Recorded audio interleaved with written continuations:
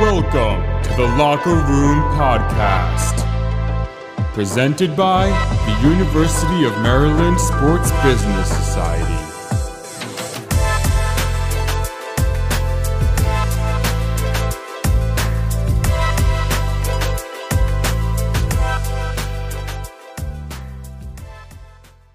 I'm Marco Meduno, and today I'm with NFL SVP of Communications and Public Affairs, and also a professor at NYU, Jon Schwartz.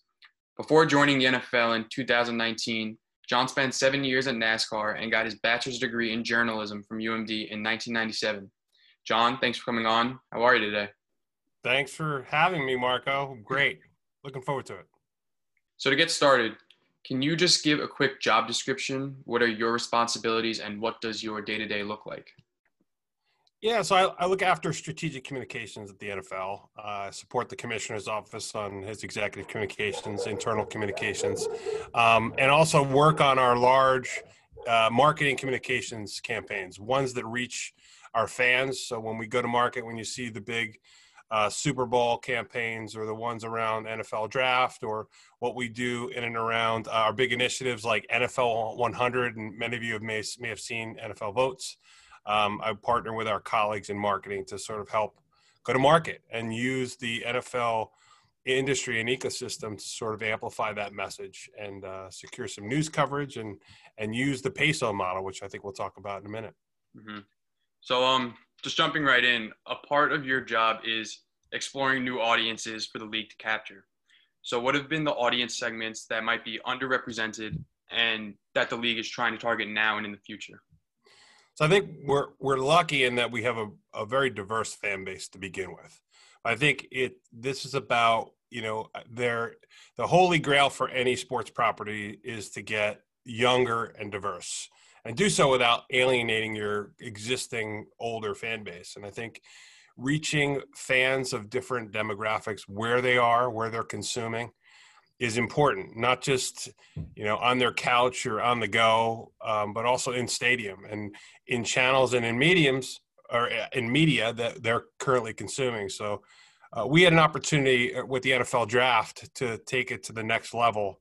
It was one of the first, if not the first, sports event, after the pandemic hit. If you think about it, it really wasn't a sporting event at all. There wasn't a ball thrown or caught. There wasn't there weren't any touchdowns, but these young men were taking the stage and taking the step into their professional careers, and they're doing so as kind of a bummer, albeit remotely. And so, we had a chance with the NFL draft to take a step back and look at how do we help people understand that this is a way to take a break from the news. Americans were experiencing a news overload back in the beginning of the pandemic. They were tired of seeing as we still are, tired of seeing the numbers climb.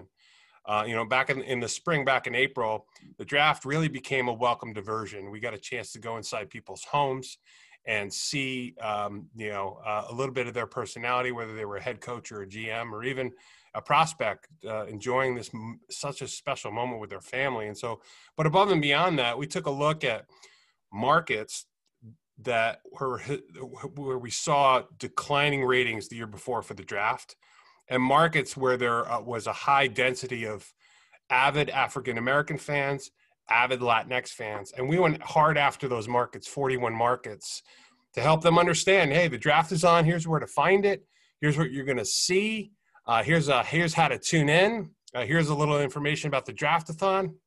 And oh, by the way, it's really a break from some of the depressing news we've been seeing and reading and watching. And the result was incredible. We ran the largest tune-in initiative in NFL history, and we had a chance to increase ratings in those markets, which were double the ratings growth of all the other markets we measure. So it was nice to see that. It was nice to see more African Americans tuning in the draft, more Hispanic members of the Latinx community. And I think, one of the things that was cool that we're looking forward to is this game in January on Nickelodeon, which is going to be on a channel that's consumed by a younger audience. And so we're excited to see what they have in store for us. Mm-hmm. And you mentioned before not alienating the fans you already have. Is that a problem that you guys run into a lot, or how difficult is it to not do that? Well, I think you think about what our fans love, and that's great football. It's high scoring, close games entering the fourth quarter. And, this year we've had a record number of games that were within one score in the fourth quarter. And I think that's really a testament to the quality of the football, and hats off to our football operations people, but also sort of the talent of our players and the competitiveness. I think the other thing our core fans love are rivalries, right? Not just divisional rivalries, but some historic rivalries. Whether it's a one-on-one matchup you're looking with a player, or just, Chicago, Green Bay. Our fans love that. And so I don't think we can lose sight of the fact that our fans love good football. That's why they tune in to our games. And I think we've been very fortunate to have fantastic football this year. Mm-hmm. And you mentioned the Nickelodeon game, which is obviously a strategy to reach a much younger audience. I know there's SpongeBob, there's a lot of slime. So how did the planning all come to fruition? How did this all start? Well, it starts with having great partners, and the NFL is blessed with having tremendous media partners that work with us to figure out ways to expand and grow the audience and bring in new fans. And I think the objective when you have a partnership with a network, ABC, Fox, NBC, CBS, is to get more people to tune in. And, with Viacom, we had a chance to do that, in the planning phase with Nickelodeon, where it's, where are kids watching, consuming content? They're consuming and watching content on Nickelodeon, as an example. They're doing so through social media. They're doing so through video games. And the idea, I think, behind this is a continuation of the strategy. How do you reach young people where they're consuming? And, a couple of years ago, we saw the first integration with Fortnite, I know my boys had a chance to buy all the skins, buy up a bunch of skins. And I think, when you're looking at some of the other similar partners we've done something with Fortnite and Rocket League and some of the other gaming, Madden, et cetera, that's reaching the kids where they are. And I think that's really important. I think also you have to think about it in the context of, for your fellow students, one day the people watching this podcast will be in a job potentially in the sports industry, and they will be likely working with 3 to 4 other generations, right? 4 or 5 generations right now are in the workplace, from traditionalists, the silent generation, to baby boomers, to Gen Xers like myself, to millennials and Gen Z, and maybe even the generation after that. And so, all those generations comprise our fan base, plus kids. And I think you have to figure out ways to bridge the gap and reach them where they're consuming. And I think that goes for the workplace too, right? Mm-hmm. When you hear from somebody, or when you're in a work environment, you can be in an environment, a baby boomer can be sitting right next to a Gen Z or straight out of school. And I think each can learn a lot from one another in a big way. And I think, that's probably where the idea was germinated from. Mm-hmm. Yeah, it's awesome. I'd personally love to see more NFL games on non-conventional channels. Maybe have a game on MTV with a 90s boy band playing at halftime, or Comedy Central have Dave Chappelle giving uncensored commentary. What do you say about more NFL not on Fox or the usual channels? They say good ideas can come from anywhere. Anything's possible. So you mentioned the draft before, and I want to get back to that. How difficult was it to replicate a normal draft experience for the players and the fans watching? And were you able to take anything away from the draft that you're now maybe going to use in future drafts, even after we're back to normal? I think it was incredibly complex. It was an extraordinary technological feat. And hats off go to our chief technology officer, Michelle McKenna, and Peter O'Reilly, who runs all of our events. And and the commissioner himself who really had the vision for moving forward with the draft at a time where I think people were a little critical of sports moving forward. I mean, you rewind a few weeks before the draft, maybe a month or a half or so, it was free agency.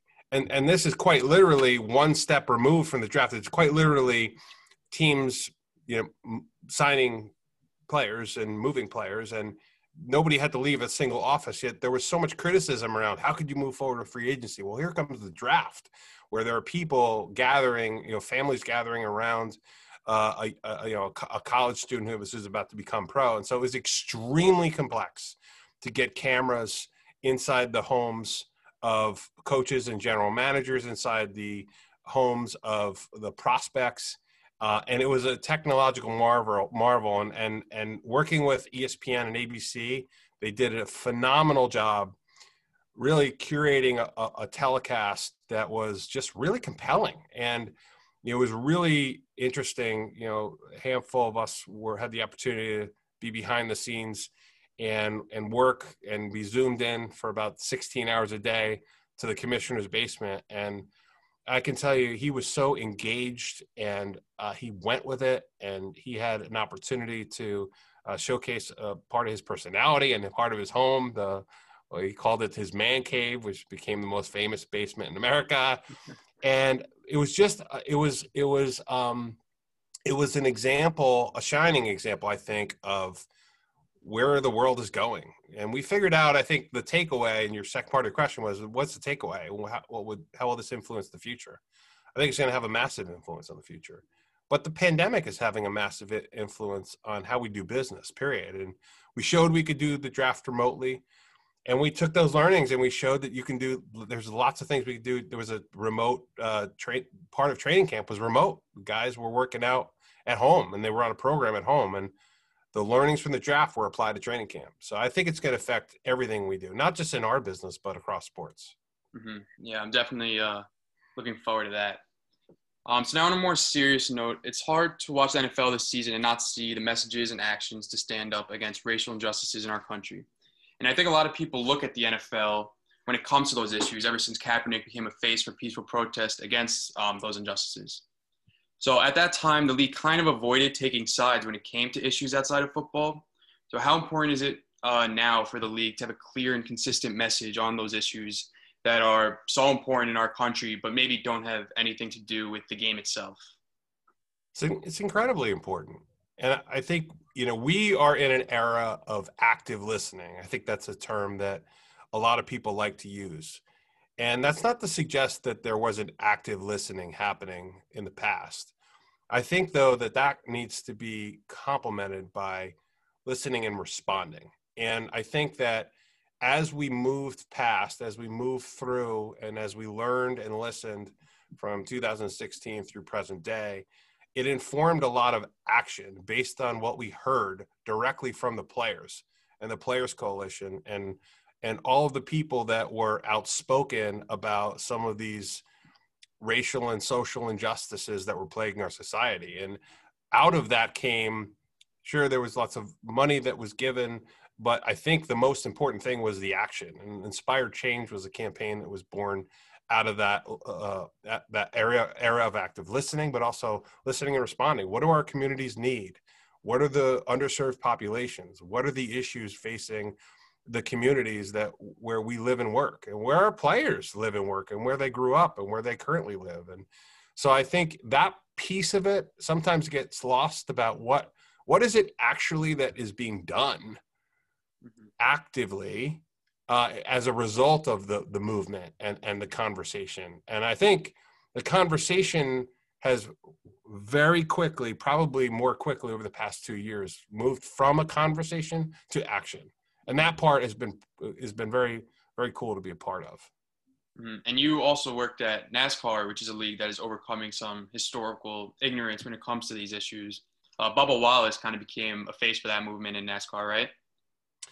Yeah, and I think he really became a symbol of unity and how he and his peers responded in the wake of what was a very difficult time and a difficult incident in the garage in Talladega last year, and where there was a noose that was hung in his garage. And, it was, whether it was alleged or not, it was a symbol of some of the hatred that still exists in this country. And I think for people who know NASCAR, this was not indicative of anyone within the sport or anyone in the fan base. And I enjoyed, it really was rewarding to see the outrage, not because I like conflict or that this was a good thing. It was just, the response was just so inspiring. The image of Bubba walking down pit road, flanked by all of his peers, the fans cheering him on, voice of Steve Phelps, president of NASCAR, framing that moment with a very powerful statement. And then the subsequent removal of the Confederate flag, the ban of Confederate flags from anywhere and everywhere. That was pretty inspiring. And I think it opened up a lot of opportunity for NASCAR, and it knocked down a bunch of doors. I think people don't remember, but in the ensuing days or ensuing months, Michael Jordan became a primary owner in the sport, and I don't think that would have happened had it not been for NASCAR's handling of some really complex and difficult issues. Mm-hmm. Yeah, the response was definitely cool to see in NASCAR. I think nowadays having no stance is a stance in itself. So I'm happy to see the leagues are taking more action and, not being quiet about these issues. Agreed. So aside from your day job, you also volunteer as chairman of the board for the American Special Hockey Association, giving people with intellectual and developmental disabilities the opportunity to play organized sports.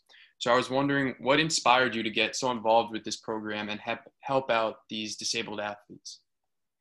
Well, I met a mom who had a son with autism, and he was rejected from every organized sporting event that she and he could possibly think of participating in. And, I thought back to that first moment. For those watching this broadcast and this podcast, I should say, wow, Gen Z, Gen X, fully exposed here. Sorry. For those watching the podcast, you may remember that first moment when you got a sports jersey, right? That you were a member of a team. And it really became immediately sort of part of your identity. You were a soccer player, you were a basketball player, you were a field hockey player, whatever it may be. And it sort of became part of you proudly. Maybe you wore it to school or you wore it out. And, I remember that moment for me.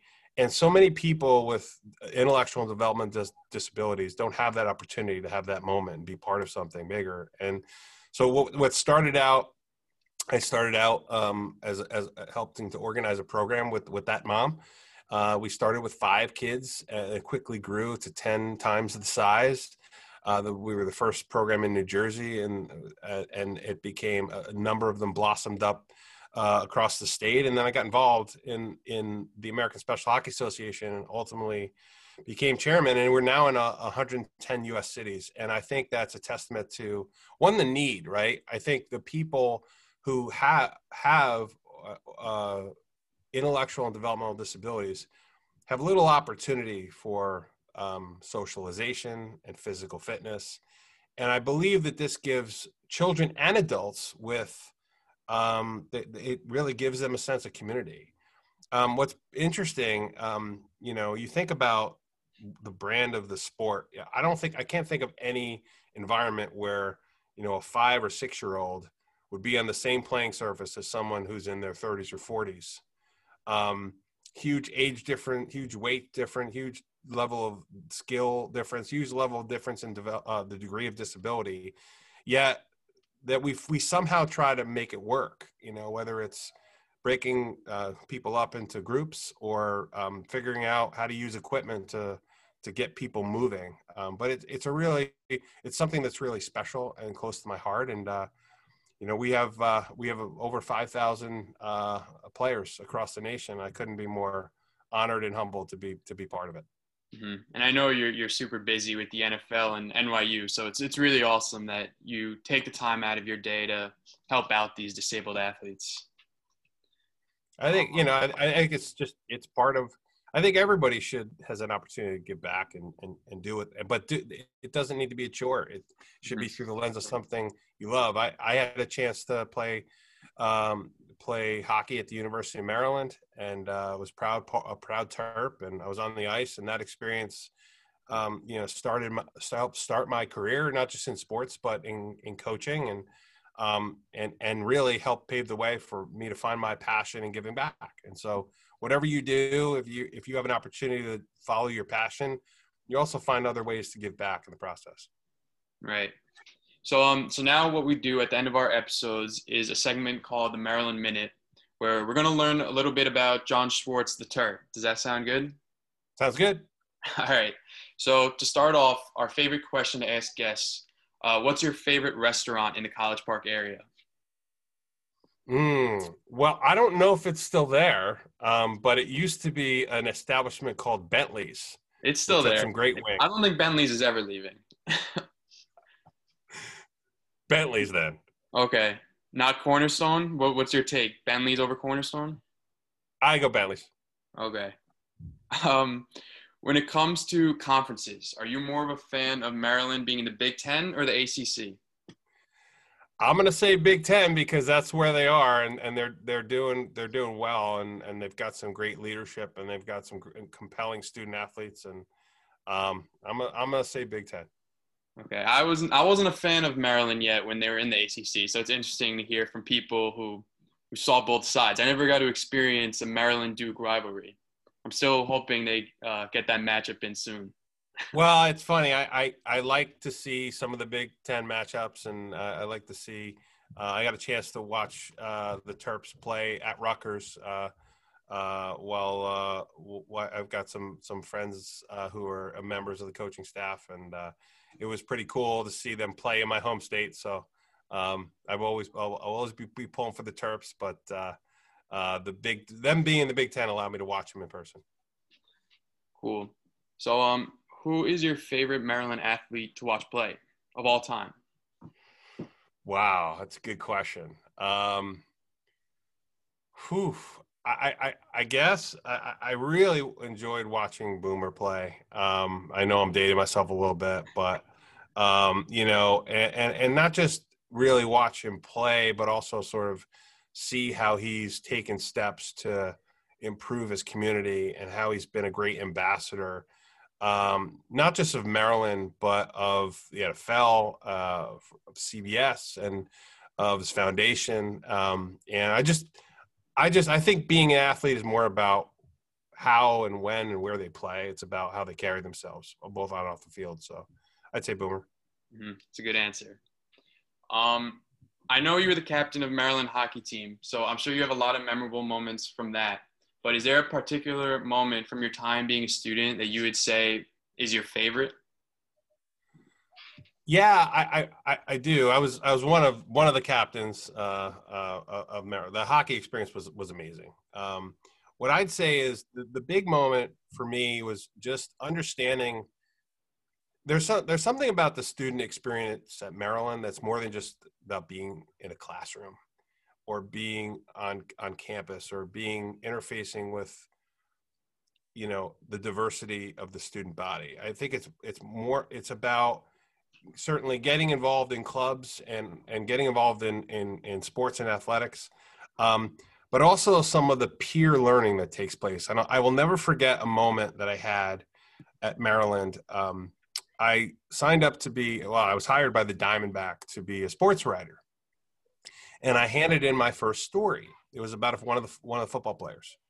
And I handed it in, and my editor at the time was a guy named Chad Capelman. And Chad looked at the story, he read it right in front of me.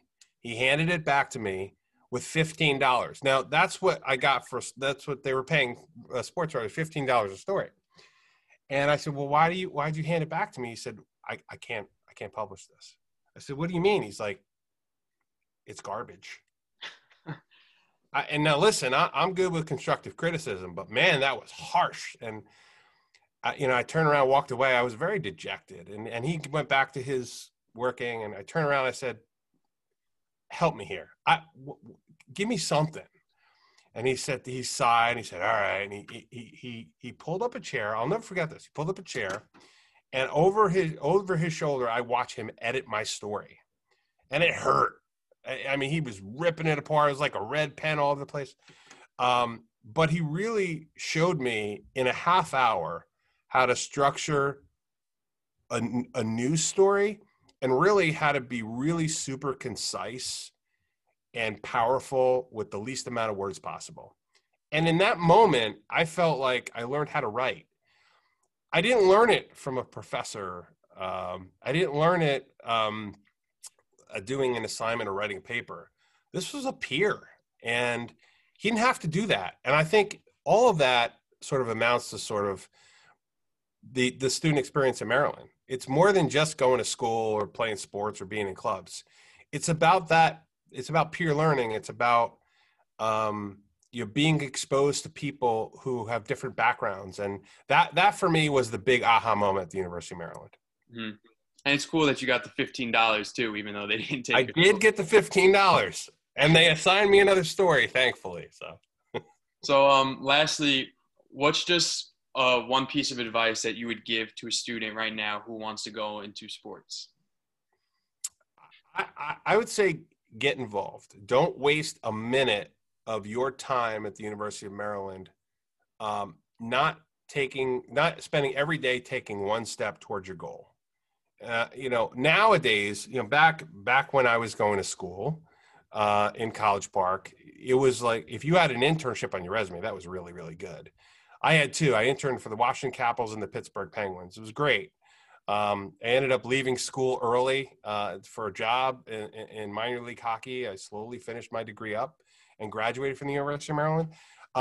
But nowadays, students have 3, 4, 5 internship, part-time paid apprenticeships. I mean, this is great. I would say the moment you arrive on campus, you're taking steps to that goal. And if you want to go in sports, there are many things you could do to parlay that into sports, right? You can do it through accounting and finance. You could do it through the business school. You can do it through learning another language. I mean, think about how marketable you may be if you have Spanish as a second language, or French or Italian. Immediately, those things can set you up. And it's got nothing to do with sports. It's about capabilities. If you're an engineer, it's about getting stronger in a particular area and finding the intersection between that area and sports. And really, you think about that same story I had a chance to sort of write at the Diamondback. You're constructing your own story. And if every day you can sit and think about, did I take a step towards making that story make sense today? Then getting a job in sports will come. All right. That's it for today. Jon, thank you for coming on. Make sure to subscribe to the Locker Room Podcast and follow the Sports Business Society on Instagram at SBS_UMD. Jon, thanks again. I can't wait to watch the NFL playoffs. Thanks, Marco. Enjoy.